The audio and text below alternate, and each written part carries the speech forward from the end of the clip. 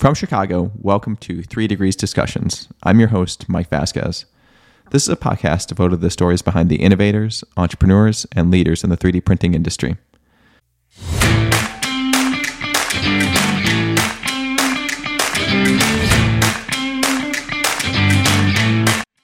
So I had originally, I looked at, you've got polymers and metals was still relatively young at the time. And my thought was that polymers market was pretty well saturated. A lot of people doing it for decades, and here we're going to be a new entrant. Let's give metals a shot.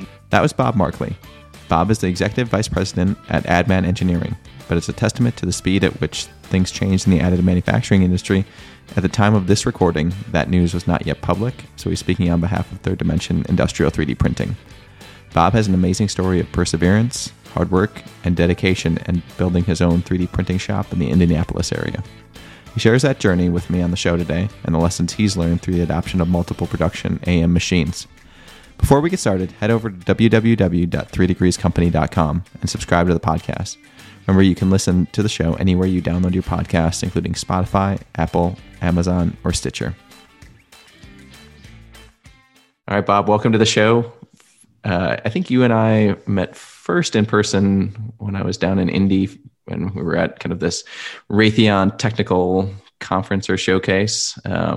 Maybe we'll kind of use that as a middle point, but why don't we start a little bit beyond that and talk about the audience. Where did you get into the additive manufacturing space? What's kind of that origin story of how you kind of started in the metal space and just in general with the technology?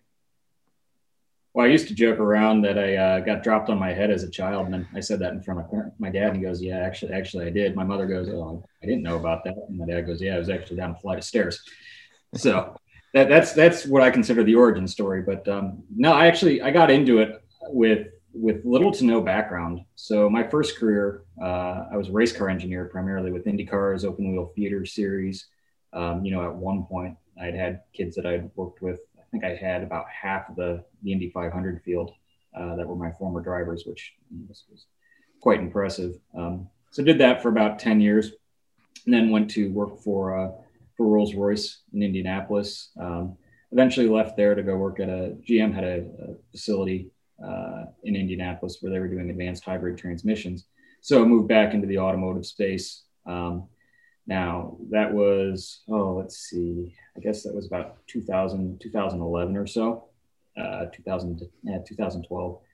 And GM decided they were going to wind that facility down and said, everybody got about 18 months and got a job for 18 months. And after that, they're very gracious, obviously, to keep us on to finish up the projects and get that facility closed. But so as that was winding down, I figured, well, got a technical background. Let's go figure out a business to run and go run it. So I heard something on the radio about additive manufacturing and said, that sounds interesting. Started digging into it a bit more and wrote up a business plan. Took the leap with really pretty much no background and figured I'd be selling a lot to the IndyCar teams. But they're what you see with a lot of the racing series, particularly here in the U.S., there's quite a bit of cost containment. So the additive side just didn't really fit at that point. So got it going, started from scratch, and here we are. So talk about those early moments when you're crafting the business plan. Kind of what was the kernel? What was the insight that you were kind of building the premise around, and what were those first few steps in getting it off the ground? First step, obviously, finding money. So it was it's the classic story. You're going around hat in hand, begging to friends and family and any banker that'll listen to you. Just to make sure, put the business plan together and you see all this opportunity. And you have to remember back 2013, we're just screaming up that Gartner hype cycle on the hype side. This was going to be push a button and get anything. And, at the same time, as I came to learn, machines software not necessarily mature. So it actually, I don't want to say it worked out in our favor, but coming from the racing background, as we got this up and going, there was a lot of troubleshooting. I mean, that was what we did most of the time was troubleshooting. I thought these machines worked perfectly, right? Isn't that based on what I read on LinkedIn? It just control P. Everything comes out shiny and just exactly what you need, right? With all the properties and no concerns at all. So was the first few months getting up and going, just trying to find a facility, get machine on order, figure out what all the ancillary equipment I would need. And that's one of the areas that we've continued to grow in is that secondary processing in the CNC shop. Literally going to the shop after finishing my real job at GM and scraping mastic off the floor for another 8 hours. Tearing down walls, plumbing argon, plumbing compressed air, painting. Just all the things that needed to happen. So eventually got our first machine in I think it was late September of 2013, and promptly bounced the laser back into the laser and fried it. So that was a great way to start. It worked out all right though. We were able to get that replaced under warranty and eventually kind of start figuring out what we were doing. And what was go ahead. Yeah. What was the process like for which machines do you start with? Even what technology? Did you have that in mind early on when you were writing the business plan? Like I want this amount of money so I can buy this system or. So I had originally, I looked at, you've got polymers and metals was still relatively young at the time. And my thought was that the polymers market was pretty well saturated. A lot of people doing it for decades. And, here we're going to be a new entrant. Let's give metals a shot. And then in terms of machines, I looked at quite a few. At the time I was a one-man operation. So really, doing it all. And I ended up going with the 3D Systems Pro X200 for a couple of reasons. One, smaller machine, so much easier for me to handle as with the capitalization that we had, having the smaller build plates, smaller bandsaw. More importantly, your powder load on that for your initial load is significantly less. I mean, we're probably talking an eighth of the volume of, standard 250 class machine for what you need for powder.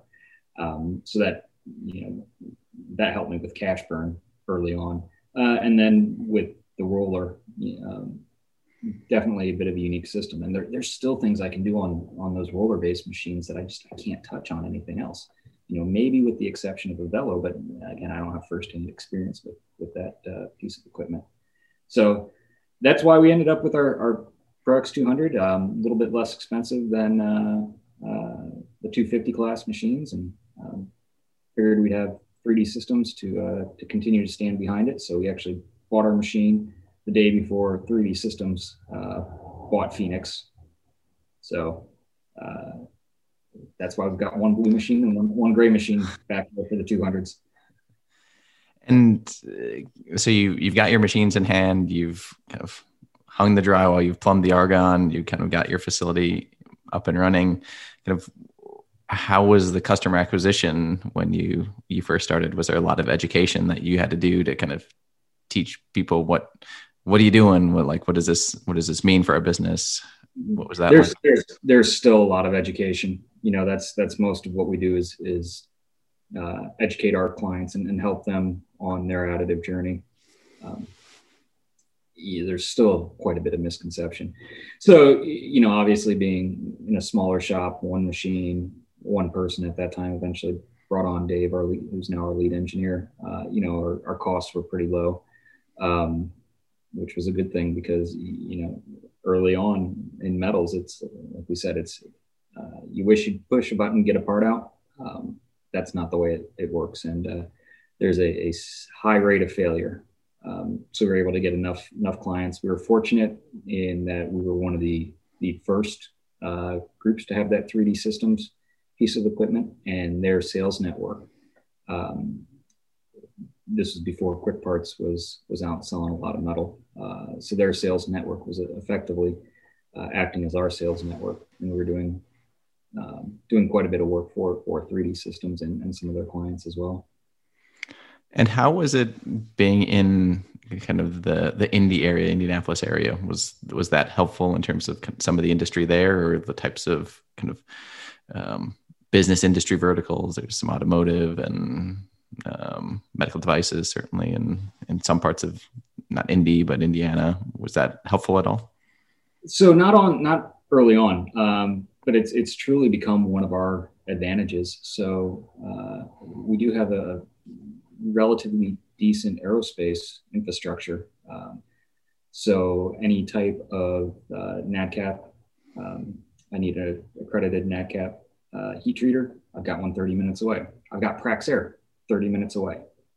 So, I call them up in the morning, say, hey, I need a couple hundred or a couple thousand pounds of powder. And they go, all right, well, bring your truck down. We'll have it for you this afternoon. So my carrying costs are significantly lower.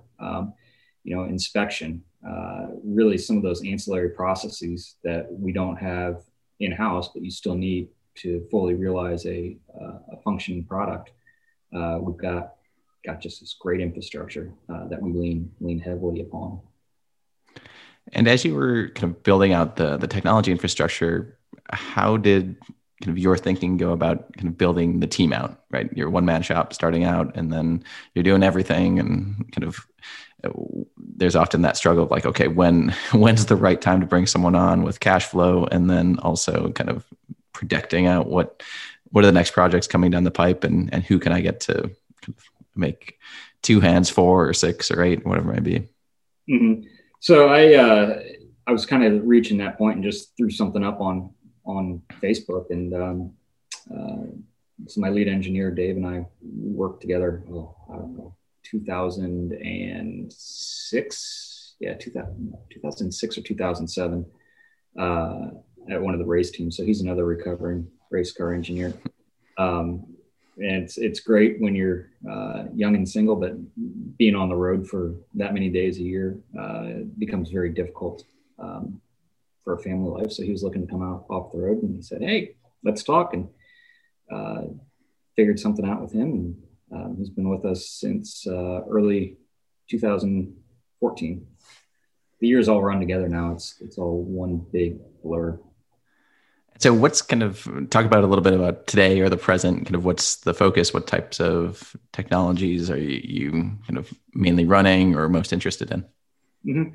So, one of the areas that we've seen most of our growth is actually in the traditional side. So having our machinists under the same roof as our additive and our engineering has really been extremely helpful. So we're now quite often we'll do a pre-production meeting on a given component, figure out what we need for fixturing, tooling, et cetera, so we can shorten that lead time. And one of the other interesting things is that also gives us the opportunity to build our work holding right into the components. We're not doing secondary work holding. So, it's really developing the full, having all the infrastructure under one roof, be it print or CNC. Now, there's some areas where it doesn't necessarily make sense to have it under roof, where you need pretty high, you've got very, very stringent quality requirements, some of the additional special processes where you really have to be running that day in, day out to be good at it and for it to make financial sense. So we tend to, like I said, we've got the network in Indy that can do that. In terms of what's coming down the road for technology, we're seeing obviously a lot of movement in binder jet for metals. It'd be interesting to see, where that ends up, what's hype, what's not, how's the software coming along. I mean, at the end of the day, this seems to really be primarily a software game. Your hardware is your hardware. you can't outrun physics. So it's really how well are things control your process control through your software. And as you think about kind of your evolution of the business, kind of when you're first starting out your business plan, kind of what over the last 5, 6, 7 years have you learned that you may have wanted to kind of do differently or update your thinking as you first started out? Oh, it's always a learning process. You know, I can't point to necessarily one or two things. You know, I think the one thing that I've learned is you can only control what you can control, and be aware of the rest, but don't let it eat at you. And you know, it can certainly influence what you're doing, but at the end of the day, you can only control what you can control. So right. It's I think, you know, not necessarily speaking to the business plan specifically, but just as a general rule. So it's everything's constantly changing, right? So business plan is a good guideline, but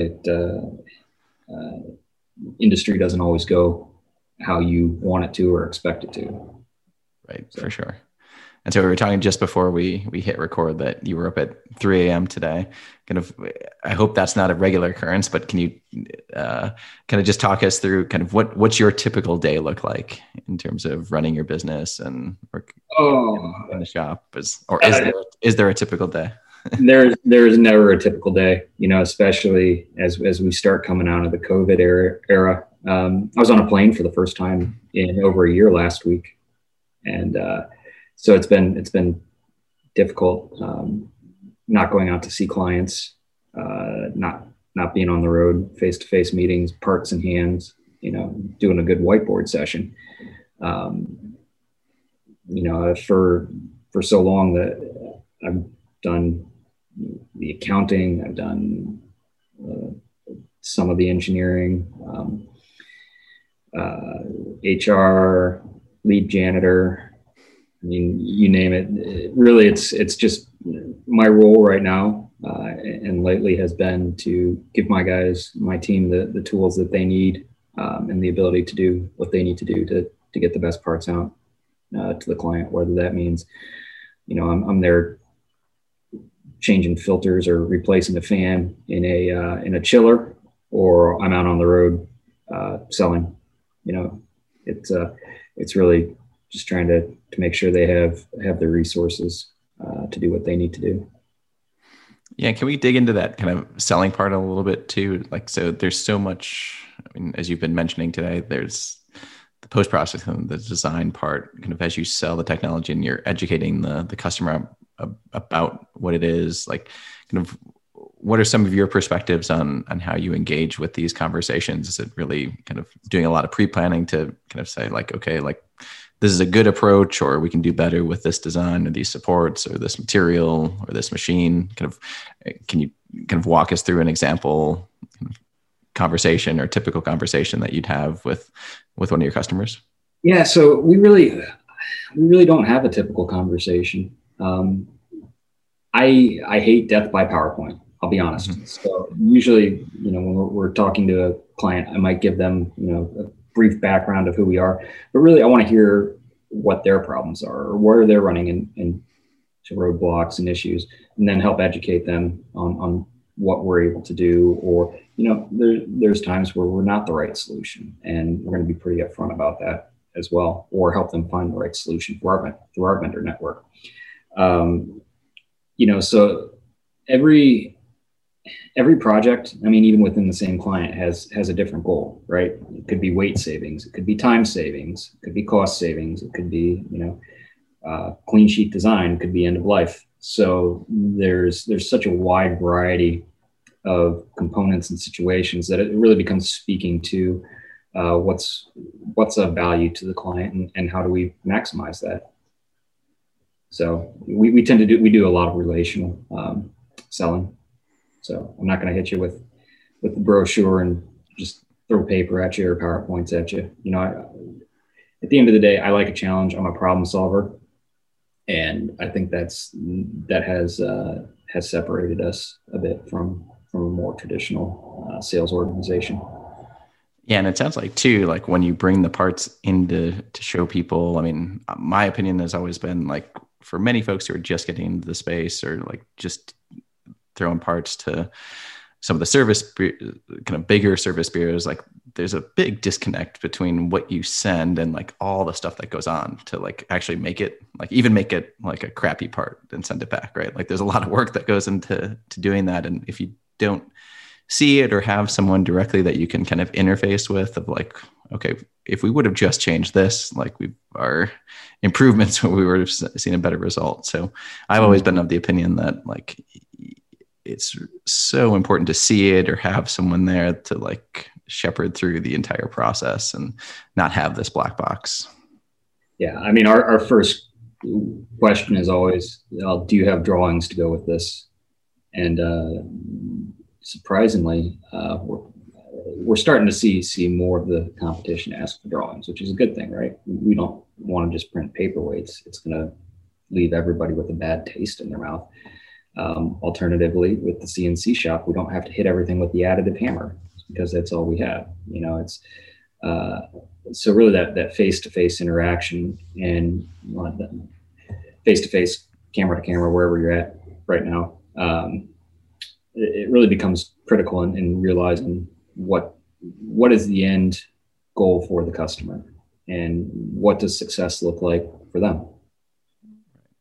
Jumping on that, I mean, you've kind of willed this business into reality kind of from scratch, which is kind of doing these amazing things. And I love following kind of your guys' work and catching up with you regularly to see what you're doing. Like kind of, how do you kind of, when you're first starting out, like you're kind of building this entire road by yourself, and were there kind of things that you had in mind that you wanted to, that you were kind of grading yourself on in terms of, hey, like we're kind of getting somewhere, like we see success in getting these types of customers or doing these types of projects? Was kind of what was kind of the carrot leading you to kind of continue to keep innovating and doing good work?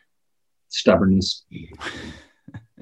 Truthfully. I mean, again, I go back to the racing background, and it's, you're only as good as your last race, right? I mean, you're finishing first. You've got to take 2 steps where everybody's taking 1 just to stay ahead. So really, it's a lot of intrinsic motivation and internal motivation.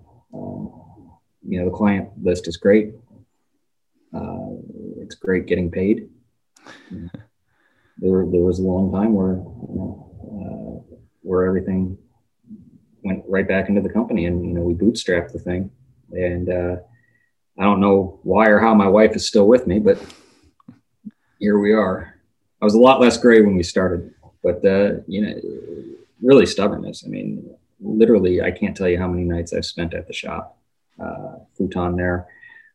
Had one project early on. It was probably right around Christmas of 2014, I would be my guess. In fact, I think it was actually Christmas Eve, Christmas Day, staying at the shop because the middle of a 7-day build, 5 or 7 day build, I can't remember which. And the chiller would go off, would shut down about every 20 minutes.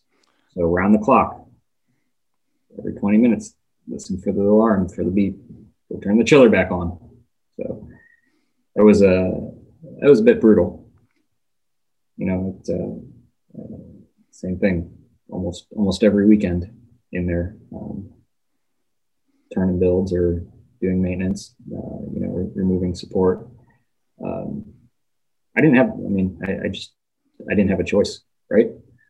Because I've got the home equity line that's, helping me fund the thing. I didn't have a choice. We're going to make it. We're going to make it, or we're going to, literally lose the house. Yeah, that's certainly big motivation. And I mean, it's to see kind of where you guys are at. And I mean, I think for me, you're one of the funnest people to talk to in the industry because you've kind of lived every aspect of the building the business and running the machines, working with customers and kind of cutting through the a lot of the BS and like, hey, here's here's the real kind of no nonsense reality of what's going on, which was oftentimes even difficult to see. I mean, even today, as I reflect on like the last year of COVID, right? Like the main way that people are interfacing, or like you see the best of what people are doing on LinkedIn or whatever. Like it's the shiny, like you don't see any of the meat and potatoes that went into some of that work. So I'm excited to kind of see where that leads when you can actually kind of have real conversations on some of this stuff. Yeah. And that's, that's why I'm so excited to get back to AMUG this year. The network and connection that I made there, very, very much the same mindset. We're going to try and figure this thing out together. I've made some very good friends in the industry, and had a guy who's head of a major company, the head of their metal, called me up the other day and goes, I got this failure. I got no idea what's going on here.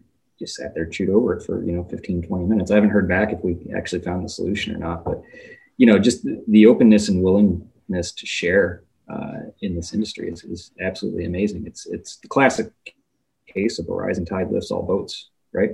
I mean, we've got to grow as an industry. We've got to grow our standards. We've got to grow our processes. It blows me away that 8 years ago, 7-8 years ago, we're just trying to stick metal together, just trying to get a good build out. Now we're concerned about microstructure and and just how far everything has progressed in a very short period of time. And so what's on the horizon for you in terms of, as you're looking at new technologies that are coming out? I mean, there's 145, whatever the latest number is on lasers on the metal laser side. There's binder jetting.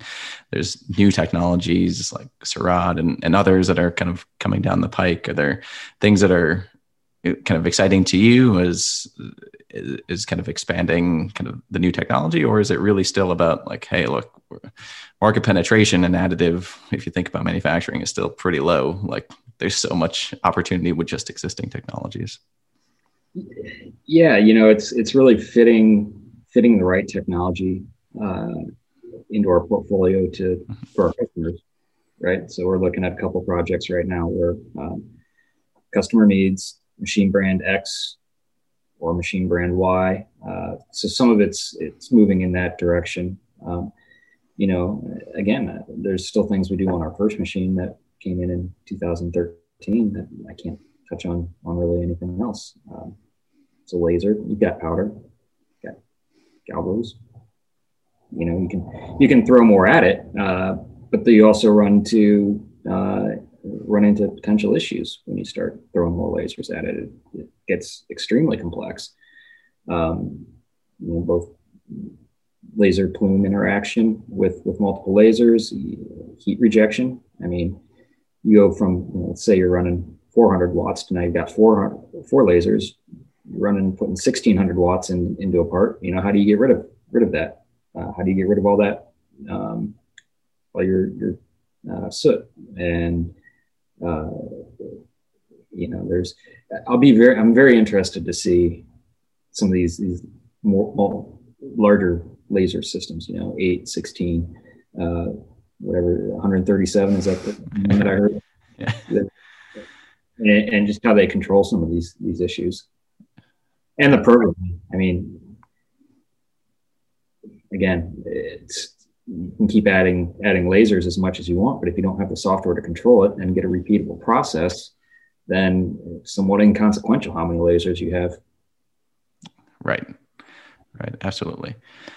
And kind of switching gears a little bit, as a lot of the kind of folks that we're hoping to reach with the podcast and talk through, maybe kind of wanting to learn more about kind of what are some different types of jobs in the space, or kind of like how do they build their skill set to kind of be an effective kind of person, leader, contributor to additive manufacturing teams or the surrounding kind of traditional manufacturing that supports parts of the industry. Kind of what do you look for when you're kind of building out your team, or when you're looking at other teams, as saying like that's kind of the type of person that or skill set that I look for?